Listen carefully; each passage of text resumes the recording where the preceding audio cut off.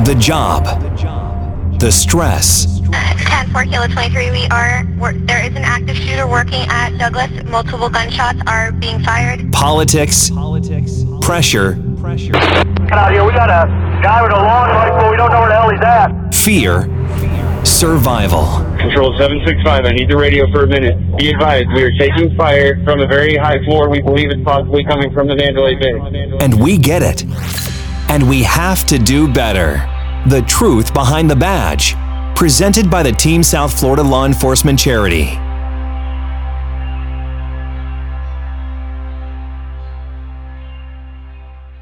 We're here to discuss some unpopular topics, some difficult topics as it relates to public perception of law enforcement following January 6th. Before we get started, I just want to put a little disclaimer out there. The views that we discuss tonight may not necessarily reflect the views of our organization or members within our organization. This is simply an attempt to foster some positive communication and dialogue between members of the public and retired law enforcement officers who can answer some questions that have been asked without fear of retaliation. How's that for an introduction, gentlemen? I love it. Very good.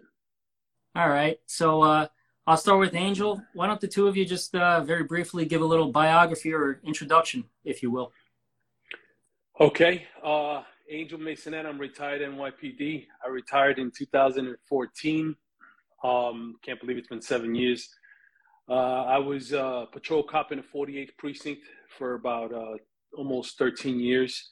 Got promoted to detective, went up to the squad. And in 2007, I was detailed out to the NYPD FBI Joint Terrorism Task Force. I was involved in numerous international terrorism organizations, and myself and my team were responsible for disrupting Osama bin Laden's last plot against the United States before he was killed. So that's my claim to fame. That's it. I'm Andrew Baxter. I did everything Angel did. I'm Andrew Baxter. I go by Drew Breezy on social media. I'm trying to develop that aspect. Prior to that, I spent 28 years of change with the Hillsborough County Sheriff's Office here in the greater Tampa Bay area. It's about a 3,500 person department. And I worked in various roles. I worked in criminal intelligence. I did a little undercover, not very successfully, but I did a little undercover. And I got really good at authoring search warrants and recognizing probable cause, which may turn out to be a little bit useful tonight. But so I have experience in the training division up until my retirement in July. I was teaching a 40-hour interviews and interrogations course to all levels of cop in the Bay Area, and I'm just really glad to be part of this organization, Rich, and happy to see you and Angel. Well, we're happy to have both of you guys, and happy to have you here in the state of Florida. Let's jump right into this. So basically, we had this conversation, we had this idea offline, the three of us. There's so much information out there. There's so much going on, so much to be said. And it just seems kind of difficult for law enforcement to offer their 2 cents. Luckily, you gentlemen are retired and you're not shy about answering some questions. So I picked about 15 to 20 questions that we got asked. I'll just start with the first one, and then let's just see how this plays out. Whoever wants to answer, have at it. If both of you want to go for it. First question we got was, I saw a video where the FBI was refusing to answer really basic yes or no questions. I respect law enforcement, but I lose confidence and trust when they cannot answer a simple yes or no question about their involvement in something like this. Can you ask for your thoughts on this? I'm ready unless you are, Angel. Go ahead. Go for it. Part of my tenure in the undercover work and melded with the training part, I taught informant management. I've been through the DEA school and the DEA advanced school. I was taught by the DEA kind of how to handle informants. The cardinal rule of handling an informant or working with people who are cooperating with you is their identity. When you think about it, you're not gonna stay in business very long if you identify your informants, especially like in open court. So the rule of thumb that we always used was, listen, if the defense figures out who the informant was, good for them, but they never heard that from me. And I'll take that to my grave. Now, there may come a time when the informant has to testify. We'll cross that bridge when we get there.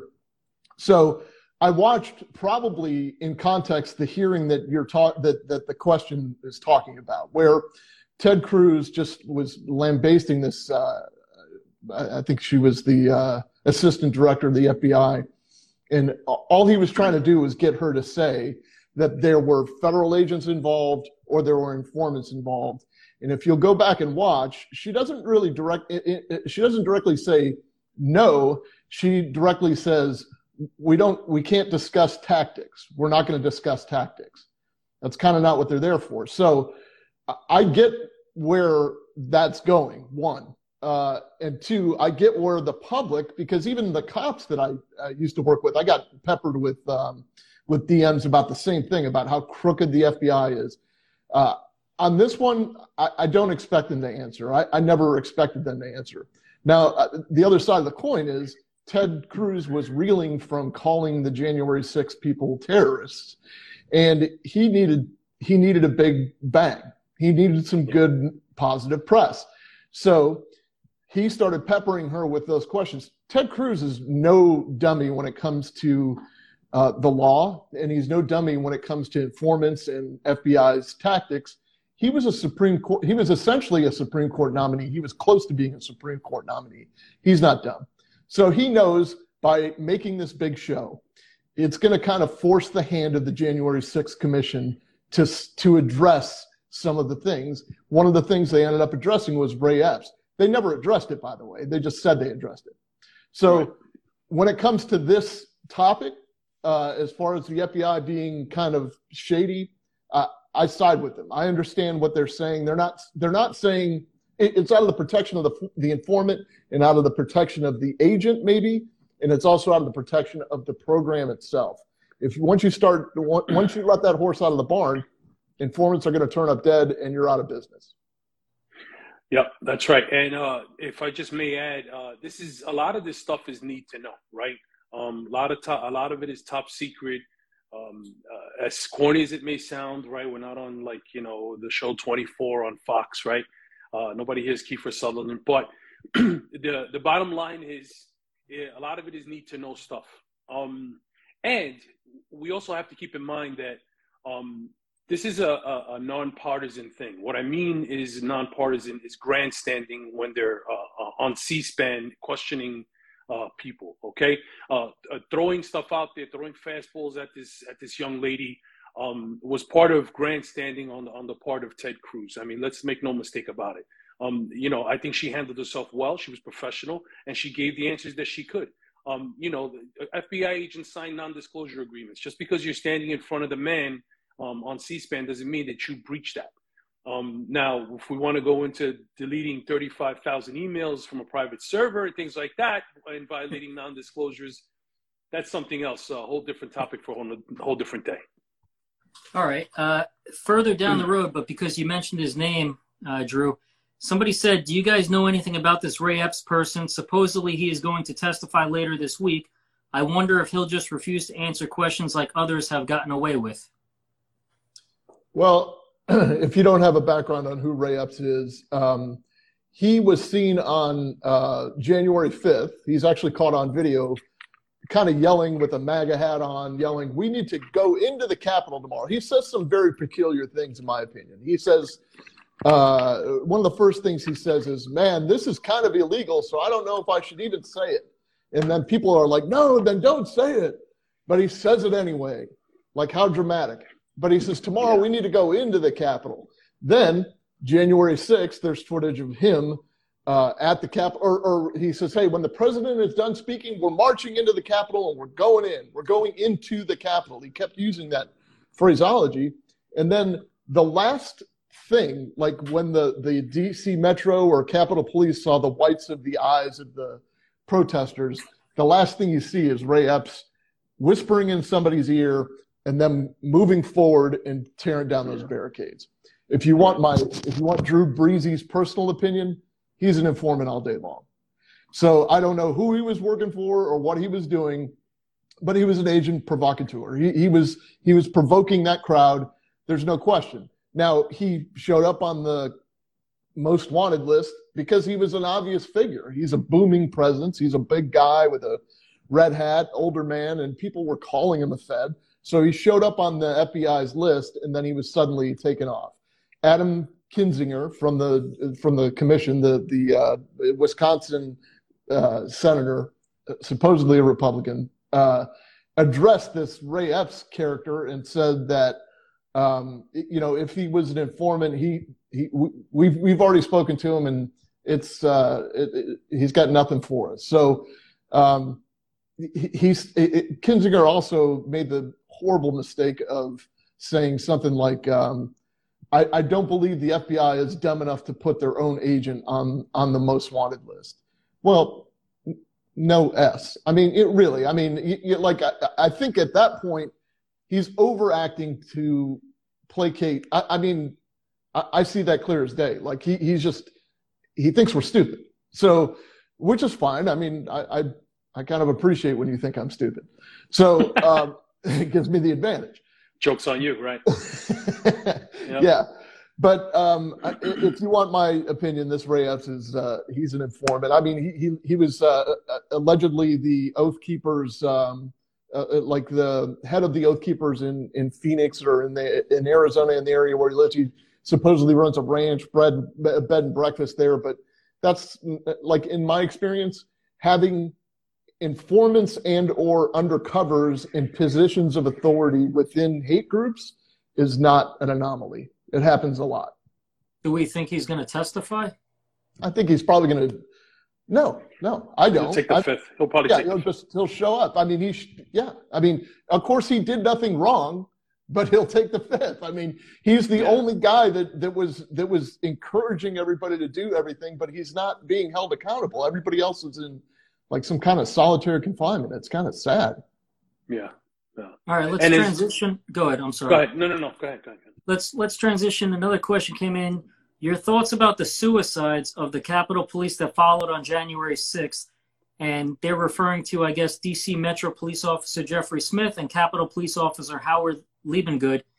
I don't know what the specific question was other than it just said your thoughts about the suicides.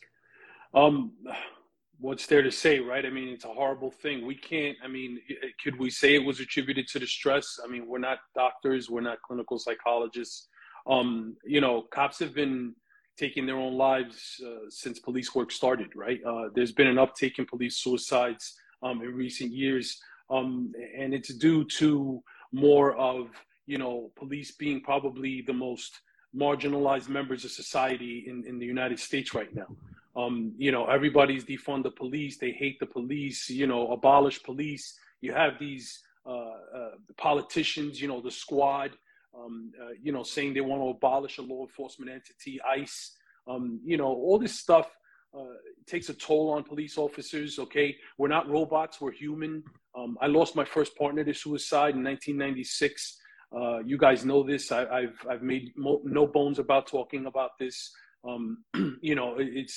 Cops kill themselves probably on a daily basis around this country, and it's only gotten worse since all this hatred and vitriol has been spewed against the police. So, to answer your question, I mean, what do we think about it? What do I think about it? I think it's a horrible thing. I would say that the stressors of the job get to certain people. Some people have problems that they had before they became police officers, and being a police officer exacerbates it, right? It changes things for them. It changes their perspective. I mean, we see shit. We see the shit of society, the worst of the worst. I've seen, I've helped people, had them die in my arms. I've delivered crack babies. I've seen people with their heads blown off, run over by trains. The list goes on and on and on. I don't know what kind of stresses the Capitol Police had. I certainly know DC Metro is a busy police department, and they deal with a lot of shit, like any metropolitan urban police department in this country. So, it was a horrible thing, right? I mean, God rest them, all of them. I'm certainly not going to bash them, or say they didn't go through anything just because they're Capitol Police. I mean, I would never say that. And God rest the tortured soul of your partner. I mean, Thank you. I know that you just had an important anniversary the other day with her. Yeah. The DC Metro Police, by the way, have one of the since 1990. There's been some type of EAP unit that's independent from the police department. They have a very robust mental health program. Probably from what I'm researching or from what I'm seeing, it's I know San Diego has a great one, and all these other. This is like since 1990, they've employed a doctor who specializes in police trauma. I think there are 4 staff psychologists or psychiatrists. So this is DC Metro specifically. I can't speak for the Capitol Police, but when it comes to DC Metro, they have mental health help. Now, that's not to say that it's easy to reach out for that help, and it's not to say that they didn't go through hell. They absolutely went through hell. I mean, even the videos that you see of the officers being knocked down, it's a horrible thing that they went through. However, Yep. The point is this: I believe that they have mandatory mental health checks, and whether you believe in them or not, I personally, since I started doing research on this when I ran a comp center at one point, I believe in mandatory mental health checks for this reason. Cops aren't going to reach out. So though it's and this is a very tricky time with COVID mandates. If you tell everyone they have to go yearly for a mental health physical, you're gonna get one cop to spill their guts. You're gonna get at least one to say, "Hey, I'm glad I came in. I've been meaning to talk to somebody." That's my opinion. I'm sure it can be backed by data. I don't know, but Metro PD has been doing that since like 1990. The thin line, right, is the stigma attached to getting help. And when you do get help, a lot of times you lose your ability to, maintain your family, right? Provide for your family, because they'll take your guns away. They won't allow you on the street. You can't make collars. They put a flag in your folder. They say it's anonymous. It's never anonymous. They say nobody's going to find out about it. That's bullshit. A lot of the culture has to change. There are departments. The NYPD is a huge. There's a guy on Instagram. He's a huge fat loser. He's a great follow if you want to follow someone. He's big into mental health. He goes and speaks to the kids in the academy. The stigma attached to seeking help has to be taken out of it, and I don't know if that's ever going to happen, to be honest with you. All right. Changing gears, we got a lot of questions all coming back one way or another to the media. So let me just read a couple and then you guys can have at it. From a police point of view, no bullshit, can you guys discuss the media coverage regarding Capitol Police Officer Brian Sicknick, the one who was reportedly attacked by the mob and died the next day? Somebody else, please tell me you guys do not still suggest trusting the media. Somebody else, the biggest issue we have is the media covering incidents with agendas instead of reporting facts. Do you trust any members of the media or any specific media networks anymore? I don't even watch the news or trust half of what I hear, but as law enforcement, where do you suggest I get the info or research from? True guide. Trust in the media was a big mistake in the first place. If 2016 and beyond hasn't taught the world that, for instance, 2015, the Mike Brown shooting, 2019 or 2020 with it was probably before the election year with George Floyd. 2020, yeah. Before that, it was Ahmaud Arbery. A couple of elections prior to that, it was Trayvon Martin.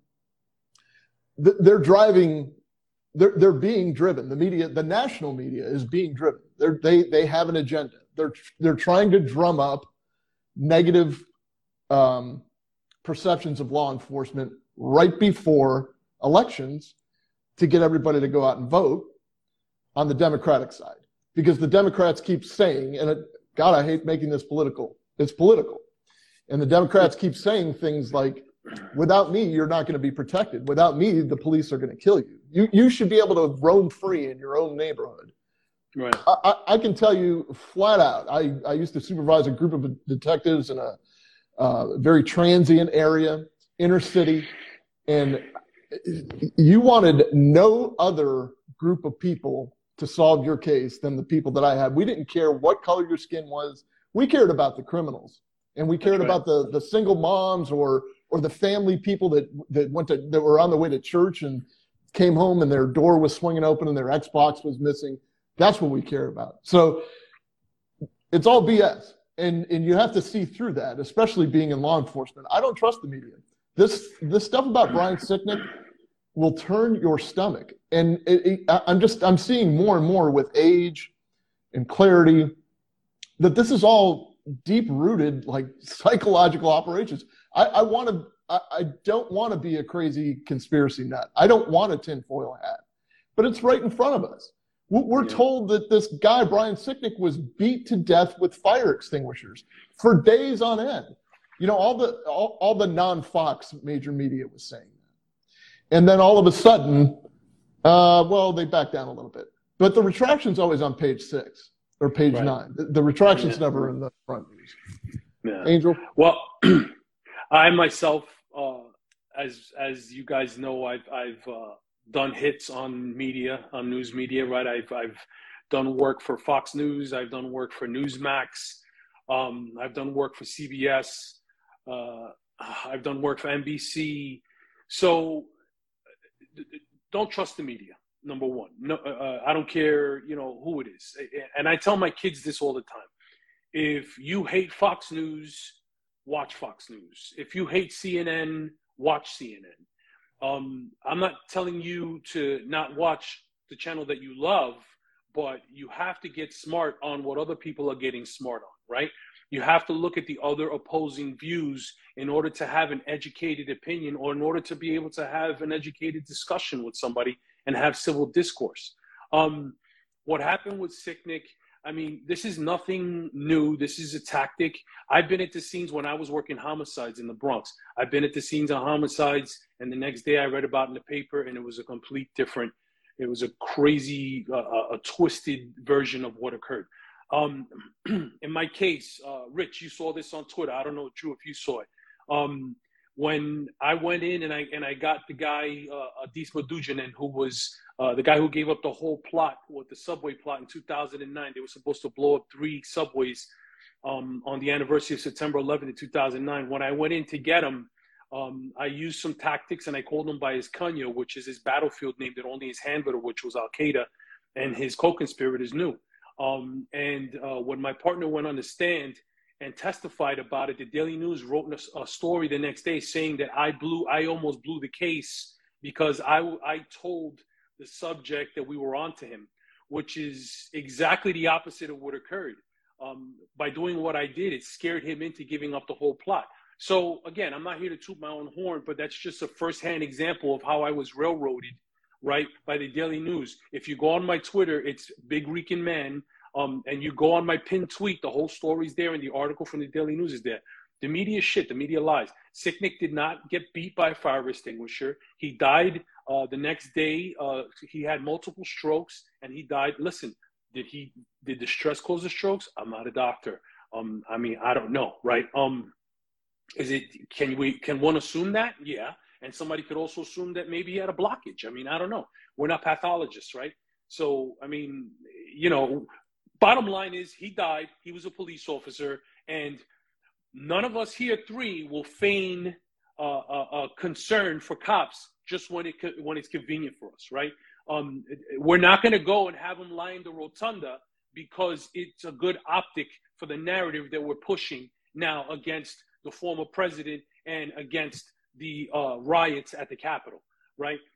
That's not what we do, right? We're honest. And I tweeted out the day it happened. I'm against anarchy and lawlessness every day of the week, 365 days a year, not only when I disagree with the person who's committing the anarchy and the lawlessness, right? I don't support what happened that day. I've made that very clear. To me, those weren't patriots, right? That are beating cops with flags and pushing and pinning cops against the door jam. Those aren't patriots to me. Those are fucking savages. And do I think they should be rotting in prison? That's a whole nother story. But, you know, again, I'm against that, and I was against the Black Lives Matter riots. You can't be for one and against the other just because it suits your narrative. And that's been the biggest issue with all this shit, right? Nobody's looking for all the rioters from the Summer of Love, right? From 2020 to the George Floyd riots. Nobody's looking at tons and tons of videotapes. When Captain David Dorn was assassinated, right? Retired Captain David Dorn was assassinated on Facebook Live defending his friend's store. There was no outrage by Nancy Pelosi at all, right? They didn't fucking hold a news conference saying that this poor man was killed doing the right thing and he was a retired police officer. There was no feigning of concern for law enforcement and for blue lives back then. So that, to me, that's the powdered keg for me. That's what pisses me off, because they lie and pretend they give a shit about cops only when it fits their narrative. Right. You touched on question 4, 7, and 9. I don't know where to go with the segue, but you hit on a couple things. No, that's good. All right, let's go with this one then. Piggybacking off of where you left off, I hope you guys touch on the comparison with Black Lives Matter, Antifa, and this alleged quote-unquote insurrection. Cops in places like Chicago and New York City deal with much worse than this on a daily basis. Where is the outrage, and where are the investigations for those? You're not going to get an argument out of me. I am 100% in agreement with that. I've been saying that since minute one as well. This was whatever it was, whatever January 6th was. I mean, you can call it an insurrection. I don't know why they didn't bring any fucking guns, but you know, they brought, you know, they sent the guy with the Viking helmet in first. I mean, a little wacky for an insurrection, if you ask me.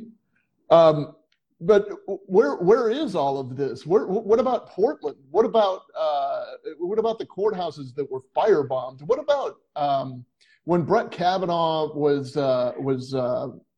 proved to be a Supreme Court judge, and they stormed the Supreme Court and they started beating on the doors there? They didn't break the window. That's the difference.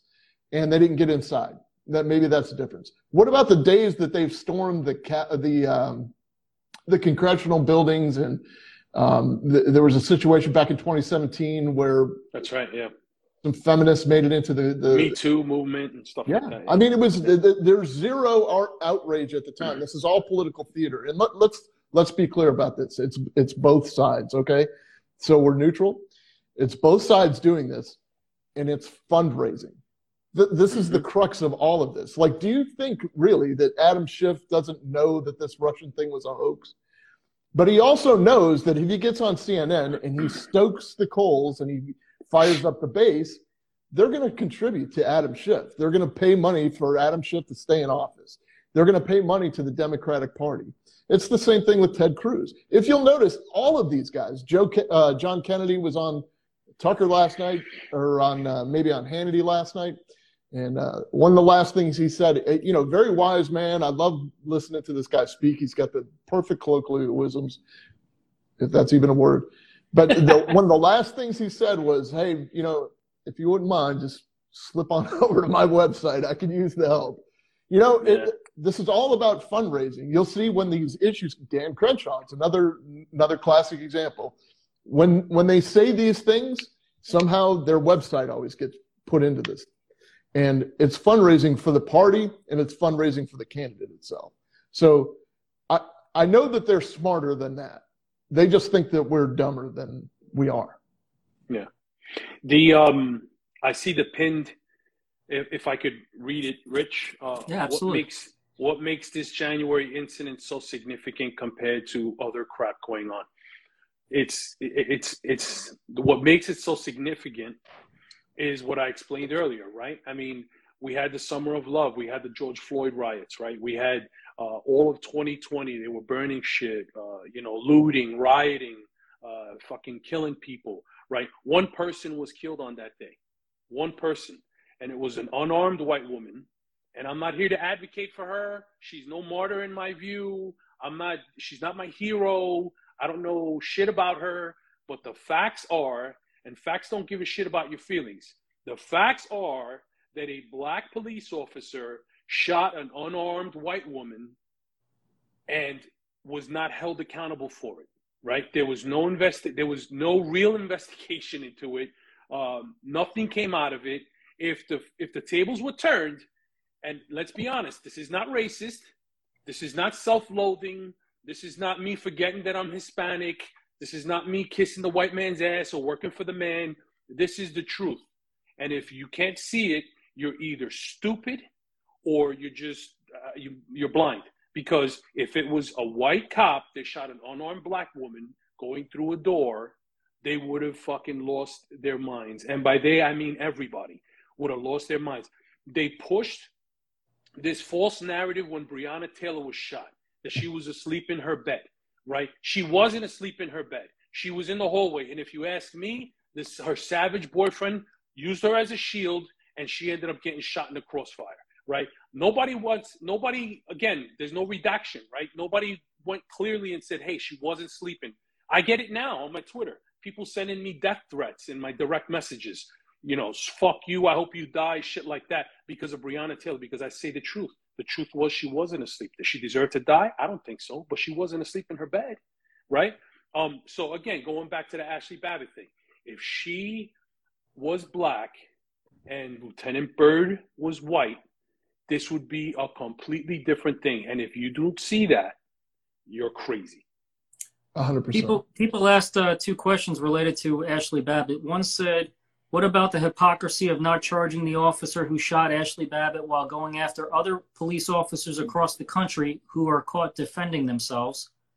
And then somebody else said, I sent you guys an article about the weird investigation with Ashley Babbitt. Your thoughts? Yeah, I sent that to you guys. That's the article. Yeah. That's go ahead. I just want the Walter Scott shooting. Remember when that happened? He was in the car. He was stopped. I think it was in Virginia. He gets out of the car. Michael Slager was the police officer. Walter Scott and him get into an altercation. Scott grabs his taser, runs away. Slager shoots him in the back and kills him. I wanted him held accountable for that, right? I think his name was Slager. I wanted him to go to prison. I say it all the time. It's my mantra. Nobody hates a bad cop more than a good cop. This is not me advocating for Ashley Babbitt because she was a QAnon MAGA conspiracy theorist who climbed through a window. This is me saying, as a police officer, another police officer shot an unarmed individual, and I want them to be held responsible. That's it. So that's my take on that. No one hates a bad cop more than a good cop. I want cops to be held accountable when they screw up, and I don't give a shit about their skin color. I don't give a shit about the victim's skin color. A bad cop or a cop who fucks up should be held accountable, period. DC is in that weird situation where I think the U.S. attorney handles their prosecutions. So especially in this case, the U.S. attorney would be handling that prosecution, not that it would make a difference in D.C., but which is a whole different topic. But on April 14th, this is what it said about Byrd's interview. On April 14th, 2021, acting U.S. attorney Channing Phillips notified the Metro PD that no charges would be brought against Byrd. We have declined criminal prosecution in the above officer as a result of this incident, he wrote in a 3-sentence memo. So he wrote 3 sentences that just basically said, we're not going to prosecute this guy. He didn't say why. I'll tell you, here in Hillsborough County, we had a situation where an officer shot somebody. They actually brought it to the prosecutor here brought it to a grand jury without notifying. Grand jury.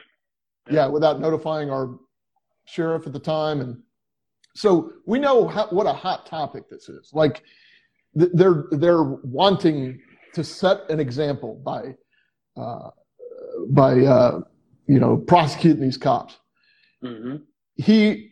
Although they keep framing it as he wasn't interviewed, he was actually attempted to be interviewed. He just pled the fifth. He did probably what he should have done because he knows he would be cooking in prison right now.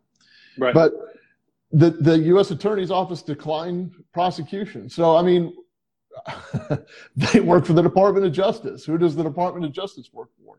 It's checks and balances. Where are the checks and balances in this? And they just like Angel said, God, why are we talking about the color of their skin? Because that's all that they ever talk about. We don't police by color of skin, but we're held to a color of skin standard. And it's horrible. That's right.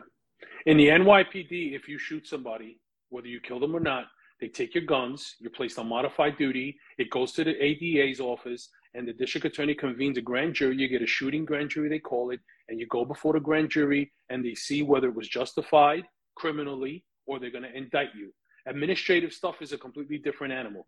But there was no shooting grand jury here. There was no investigation into the shooting independently by, as Drew pointed out, an independent agency, right? Everybody in this country is always calling, the police can't police themselves. The police can't police themselves. What happened in this situation? There was nobody bitching for this. There was no hashtags on Twitter, right, on social media trending how the police can't police themselves. It's hypocrisy, again. And if you can't see it, you're either stupid or blind. So with that being said, somebody said, how can somebody realistically think that the public should not view law enforcement differently after seeing all of the politics take place after January 6th? So I know there's no context to the question, right? View law enforcement differently? I don't know. So if you're talking about the FBI, let's take the FBI, for example, right? I worked with the FBI for 7 years. I'm not one of these people who says, fuck the FBI, they're corrupt, they're blah, blah, blah, blah, blah. That's not me. I love the FBI. I worked with them. They were a top-notch agency. They were great investigators. Are they street cops? No, right?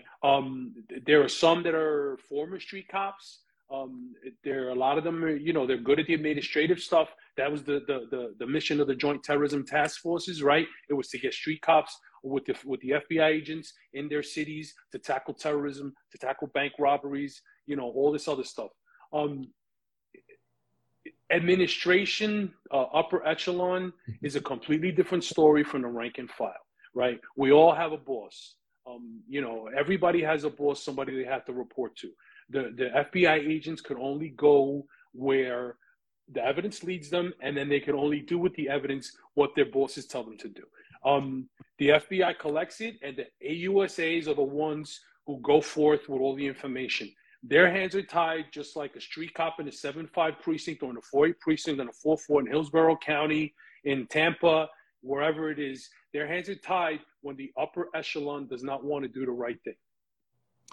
I agree 100%. I have plenty of friends in the FBI.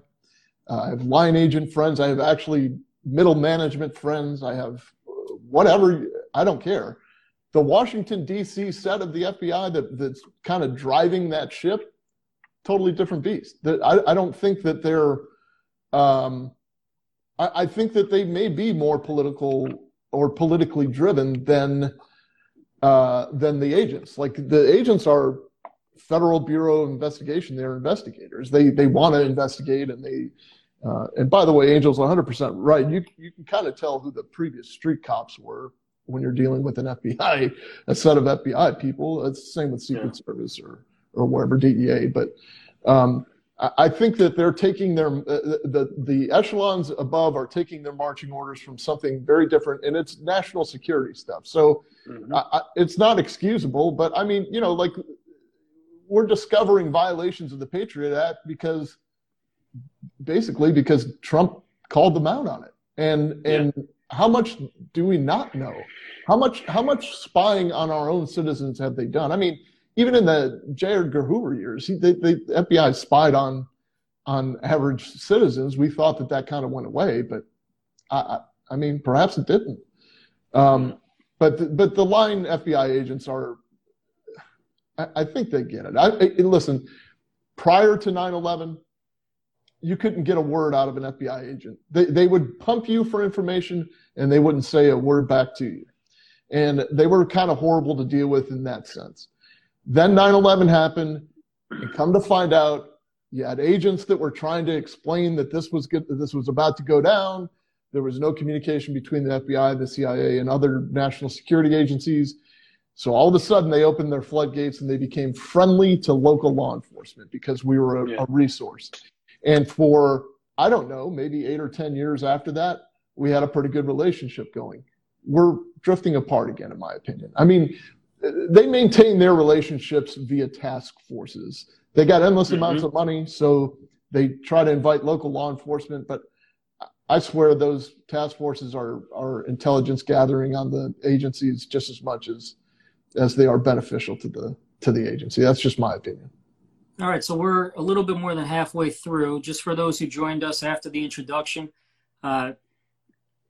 views may not necessarily reflect the views of our organization or members within our organization. This is simply an attempt to foster positive communication and dialogue between members of the public and retired law enforcement officers who can answer some questions that have been asked without fear of retaliation. We're talking about the public perception following January 6th with the FBI, with law enforcement. We're happy to answer the questions that are coming up in the comments. And then we're working right now with 2 retired law enforcement officers, Drew and Angel, who are kind enough to answer some questions. We've gotten a plethora of questions that we got in advance. To kind of piggyback where you left off, Drew, a question we got was, if the leadership of an agency like the FBI, for example, do not seem to be held accountable, is it wrong to think that the whole agency is just corrupt or biased or cannot be trusted? Yeah, it is wrong, I think. I really don't think that the line agents know what's happening. I think some of this stuff is a surprise to them. There are different levels of security clearance. I can tell you, I supervised a guy that was on the Joint Terrorism Task Force, and he couldn't share with me but maybe 1/10 of the stuff he was doing. There was one other person in the department that he could share, or actually 2, that he could share what he was doing, and that's because they had top secret clearances. I really don't think that the line agents know what's going on in DC, or they don't understand, you know, like this Andy McCabe, who was second in charge, and you know, he did some crooked things too, apparently or allegedly. He was never really held accountable because I think he was fired, but then he got his money, or I don't know. But I really don't think that, you know, you pick a line agent in Palm Beach, I don't think they're going to be able to tell you what's going on in Washington, D.C. or why they're doing what they're doing in some fashion. Right. And so what you were referring to, you have top secret clearance, and then you have top secret SCI clearance, which is secret compartmentalized information. That's the clearance that I had. It's like up there, right?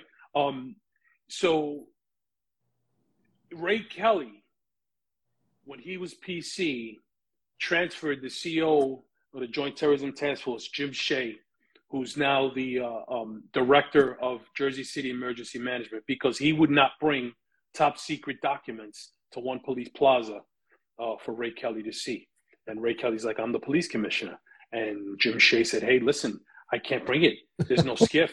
What do you want me to do? You know, I can't do it. You know, I don't care if you're the commissioner. And the next day or a couple of days later, he was transferred. And then he ended up leaving, right, which was a great loss for the police department.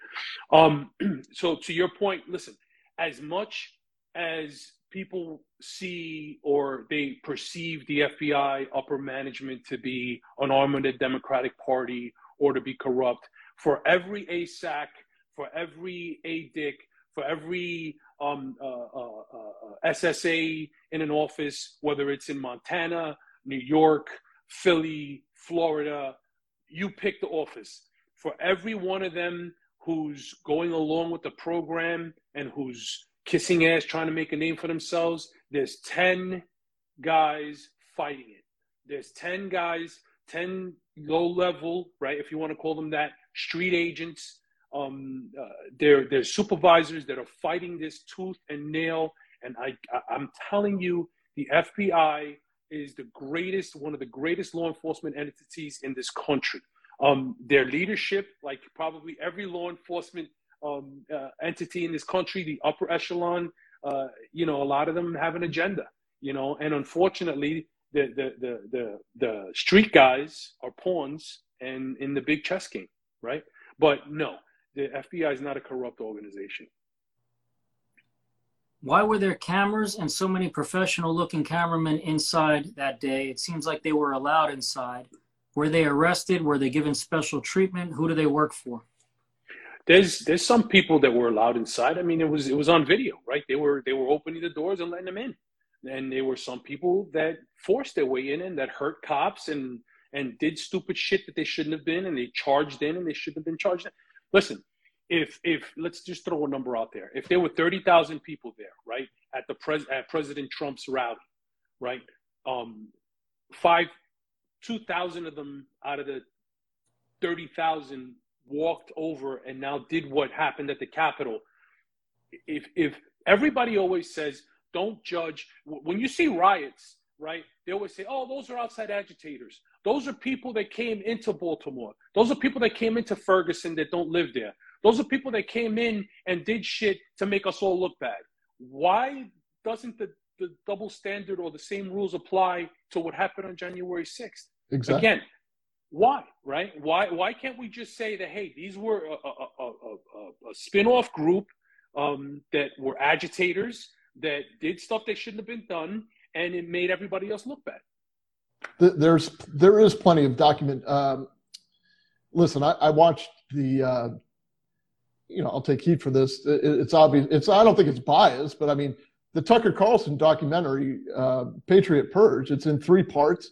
I recommend anybody to watch that. I recommend anybody to watch The Plot Against the President if you want to see, the inside of the Russia hoax. That's an amazing documentary. But in Patriot Purge, there are like guerrilla journalists that just with an iPhone and a thing that says press, they're credentialed, and they're documenting things.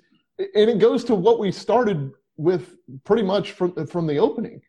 Nobody trusts the media anymore. I trust that freaking guerrilla guy with the camera. If it wasn't for the guerrilla guy with the camera, Kyle Rittenhouse would be in prison.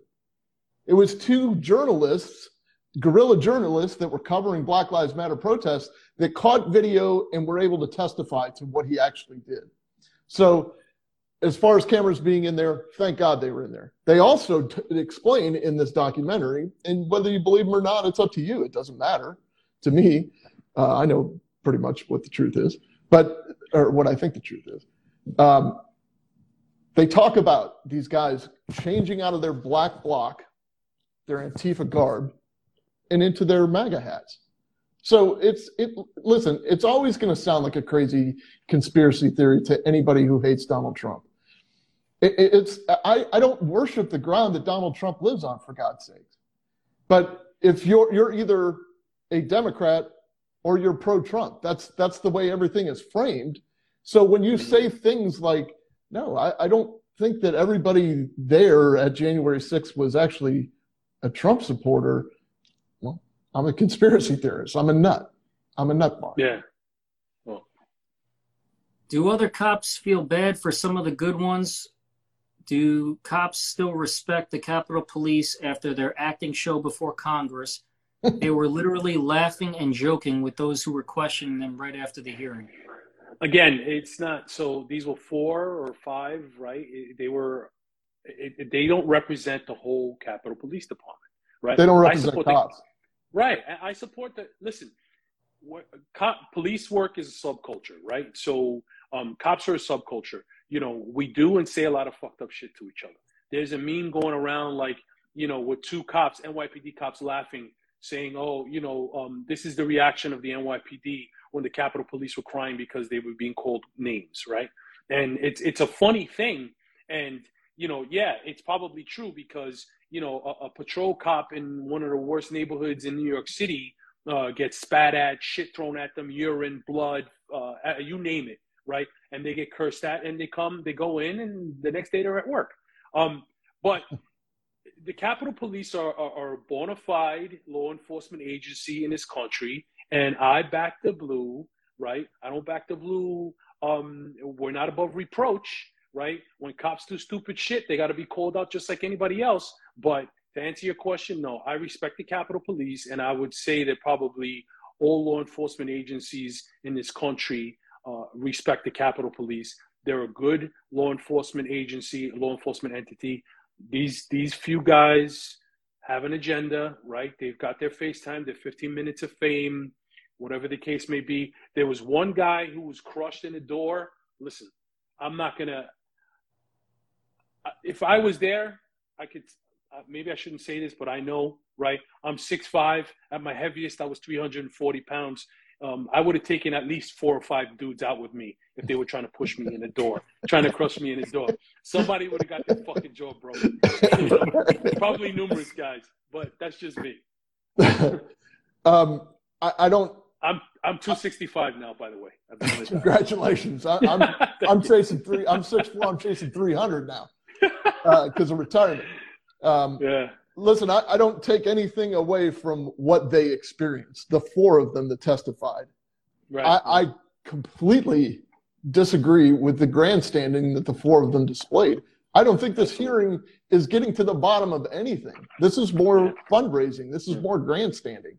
I couldn't disagree more with that that racist guy, the one that was posing with Black Lives Matter before this is bias. We're cops. We're not supposed to have bias. I can't tell you in my days of the Secret Service Task Force how many protective details I've been on. And I see that, Jeremiah. I can't tell you how many protective details I've been in where I've been this close to a sitting president or vice president or whatever, just kind of by accident because, I'm just a task force guy or whatever. But I'm looking at the crowd. I'm not looking at the president. I'm not in awe of the president. You know what I'm saying? The point is, and I'm not trying to blow my own horn by saying that. Of course. The point is this. Look, cops should be unbiased. I don't care if it's John Kerry, who was horrible, by the way, or Hillary Clinton, who was horrible, by the way, or George W. Bush, who was great, by the way. It just like precise on time. These guys are on schedule, or they just treat their people like shit. It didn't matter to us. What mattered was the protection of that person, and it mattered that I personally didn't want shit to go down in Hillsborough County because it's on me at that point. Like, I was the liaison. I just didn't want things to go bad. So don't get in front of a committee and start talking about God bless Officer Brian Sicknick using his name in vain as a death in January 6th. Don't get there and talk about I'm done. I'm frustrated. I want to, real quick, Rich, I just want to say, so Black Lives Matter has come up several times during this discussion. And I want to put it out there for me, and I'm sure you guys agree. Listen, I will always support Black Lives. Right, the bulk of our police work in every metropolitan police department in this country is protecting Black lives. I will always support Black lives. I will never support Black Lives Matter. Those are 2 completely different things. And if you don't understand that, then I don't know what to tell you. But we spend the bulk of our careers protecting Black lives, and because we love and respect and know that they matter. But the organization, if you want to call it that, never support it. So that's my disclaimer. I'm going to piggyback. Just 2015, I think it was formed. Maybe 2014, Black Lives Matter. It was because of Trayvon Martin. That's why okay. Well, listen. If you're just joining the Black Lives Matter party in 2014, welcome to the party I've been in since 1968. Black lives have always mattered to me. Always. The organization is shit. They're a bunch of socialists. They're trained Marxist. They admit that. They're anti-nuclear family. I got no time for that. And they're pushing an agenda, and they're pushing corporate America into the same agenda, and we're all paying the price for that. The general public's being manipulated. Yep. I don't want to run out of time. We've got 5 questions that are all over the place. Let's do it. One we just covered, kind of. What about that Capitol Police officer retiring and then doing interviews and I think getting a job with CNN or something? I think that's the one you were talking about, Drew. He was a DC cop, I think. He was a DC. Yeah. Yeah. I got nothing. All right. I got nothing. It's the Hunger Games, right? You remember that movie, The Hunger Games? That's what it is. It's the Hunger Games. People offer themselves. That's it. Do cops honestly think this was some sort of, quote, insurrection, end quote, or clearly just a huge political move that was very carefully scripted? I don't think it was an insurrection, but I don't think it was something that was carefully scripted either. I don't think that I think it was there was an agenda to a lot of it. I believe that some of it may have been scripted, but I do believe that there were some assholes who were acting like assholes that day and did asshole shit and are now paying the asshole price. You know, I'm not going to support anybody beating on my brother and sister officers. I don't give a fuck if they're wearing a MAGA hat or a fucking Antifa hat or a fucking Black Lives Matter hat or a Thin Blue Line hat. I will never support cops being beat up by anybody. I don't give a shit who the fuck they are, especially when it's done under the, you know, the guise of some sort of, you know, warped sense of fucking justice. This was one day. Have you guys seen crime in places like San Diego, Portland, and Seattle, to name just a few? How do we fix the issues there? Why is there no outrage there? Where are all the committees and congressional hearings for places like that? There'll never be congressional hearings. It's encouraged in those areas. I don't know about San Diego. I'm not familiar with that. San Francisco's pretty bad, but they keep electing the same. They keep electing the same governor, for God's sakes. That's right. He's a knucklehead. I mean, like in all of the good. Oh, boy, that was a bad thing to say. All of the free-thinking people, I'll say, not all the good people, but all the free-thinking people are moving out of those areas. So I don't see it getting any better. I mean, go ahead. I mean, you know, before there's going to be a law where they can't make any laws at some point. You know what I mean? They're going to just law themselves into their own jail. So. Have at it. 13, 60 masks and you know, stay 400 feet from each other. I don't give a shit. 13 cities across the country set homicide records in 2021. And the one thing they all have in common is they're all Democrat-run cities.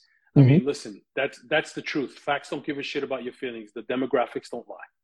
It's not just the Democrat-run, like in the government itself. It's the prosecutor. Yeah, absolutely. Yeah. Your thoughts on the Department of Justice or the FBI claiming that white supremacists are the biggest threat to this nation? As a member of our military, I'm here to tell you no one should be surprised to know we actually have both domestic terrorists and entire foreign groups attempting to or planning to harm us. Well, weakness invites conflict, right? Right now, we appear very weak on the global stage. One thing, love or hate Trump, people respected and feared him, and they respected and feared America, like when Reagan was in office. You know, there's weakness invites conflict, and yeah, there's white supremacists, but white supremacy is not the biggest issue in this country. Go to any inner city in this country. Again, this is not me self-loathing. This is not me being a racist. 95% of the homicide victims in every ghetto in this country are black and brown people, and 95% of the perpetrators of the murderers are black and brown people. White supremacists are not fucking shoving people in front of subways in New York City. They're not fucking killing 19-year-old Puerto Rican girls in Burger King working, trying to save for a car. They're not going into furniture stores and killing UCLA grads and stabbing them to death for no fucking reason. White supremacy exists. It must be eradicated. Racism must be eradicated. But white supremacy is not the biggest problem in the United States of America. If white supremacy were the biggest problem, why haven't they wiped it out? Yeah. I still haven't figured this out. I mean, Jesus Christ. The thing is, they leave white extremism or white supremacy, they leave it vague so they can label people. That's why the FBI statement the other day was like, look, we really don't think that this was related to the Jewish faith or what are you talking about? It was the only place holding Sabbath. You know what I mean? Like, it was the only place where people were wearing yarmulkes on a Saturday, and he stormed in there. You know what I mean? If there was a Methodist church that was doing the same thing, and he had the choice between the two, I could see where maybe it would be a little unclear. But go ahead. I'm sorry to cut you off, but when Dylan Roof attacked that church, right, and it was a Black Baptist church, I mean, it was in front of you, right? You saw he attacked it because it was a black church. That fucking piece of shit, right? I mean, there was no two bones about it. I mean, again, the double standards is stupid, you know, and I believe they've since, you know, gone back on. Lost your sound, Angel. Yeah. I lost your sound, Angel. All right. You back? Yeah, sorry about that. All right, go ahead. I don't want to cut you off. So the last thing, I don't know what happened. My son was trying to sign in with my Apple ID to watch Apple TV, so it screwed me up. So Dylan Roof, right? So there was, I mean, they've since gone back and said that it was terrorism related, right? I mean, this guy was calling for Afia Siddiqui, the lady Al-Qaeda, right? I mean, we know her background, right? She disappeared after the 9/11 attacks. She was caught with a manifesto. She had chemicals. She was planning to do an attack. One of my fellow NYPD detectives was the case agent on her case. In 2008, she was extradited. She tried to shoot two Army officers. She picked up an M4 carbine and she tried to shoot them. They shot her in the stomach. They brought her back here. She's doing 86 years in prison. I mean, you know, the guy was talking about Palestine. The guy was talking about Israel, Jerusalem. I mean, yeah, it was a fucking terrorist. They haven't narrowed down yet, though, exactly what he was. What his issue was. I think this is part of the problem on why we're getting the questions that we're getting from some in the general public, especially without the law enforcement background. It's kind of common sense at this point where you're starting to see things. I agree with you, but we are also very like the three of us especially are probably pretty quick to say, look, let's let all the facts come out before we make decisions or before we make accusations. So I think that was kind of a no-brainer. I think he just, well, I'm not going to make excuses for that guy. He messed up his phraseology, and if he was given some kind of direction to throw the scent off, he did a horrible job. But you know, we do tend to say, hey, let's everybody just calm down. Let's let the facts come out. Maybe he should have said something like that. I mean, but I'm not buying what he's selling.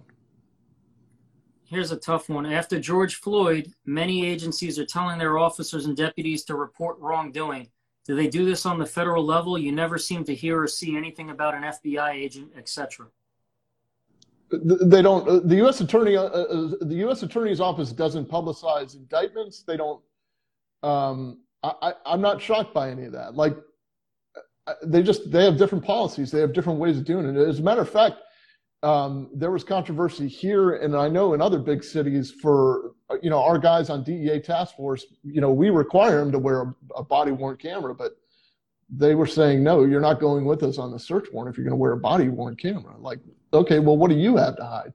And nothing. Like, we know they have nothing to hide, but it's federal. It's like the Department of Justice doesn't want that. The Department of Justice doesn't want to record that interview with Mike Flynn because then they can't massage it. You see what I'm saying? Like, tying it back to that. But I think that this is kind of where it leads. You're not going to hear FBI wrongdoing. You'll hear about the FBI agent that gets drunk at the Christmas party and shoots his partner, you know, that kind of stuff. But why don't more cops speak out about things like this? Their opinion could help answer some confusion from the public.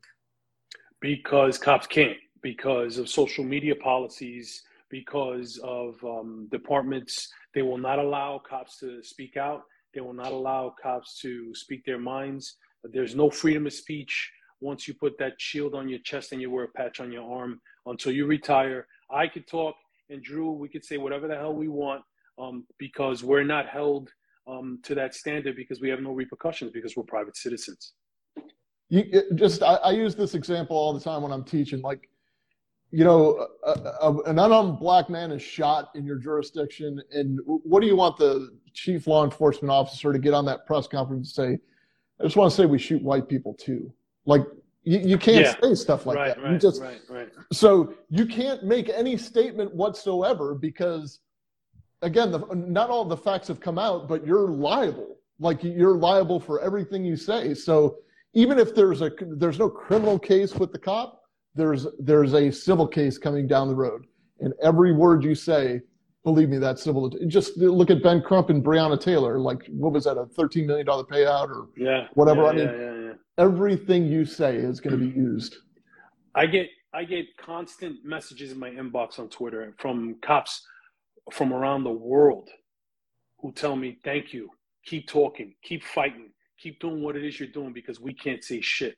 We can't say what we want to say. You're saying exactly what we're feeling, but we can't do it. We can't say it. They have Twitter names. They're under pseudonyms. Because they can't say it because they'll jam you up. If you say what I said before, we'll take that for an example. Something as innocent as I support Black Lives, I'll never support Black Lives Matter.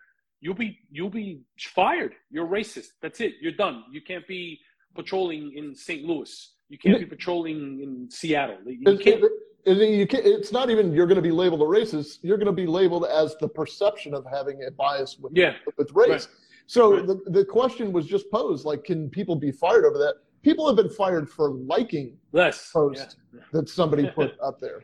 Not posting, just hitting the like button. They could have done when they were half drunk and half asleep. That's right.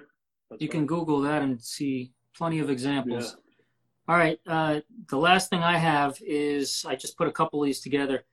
I just want to say thank you ahead of time for having the courage to put this together. Thanks for at least having an honest conversation about what seems to be getting censored if you don't agree with one particular side.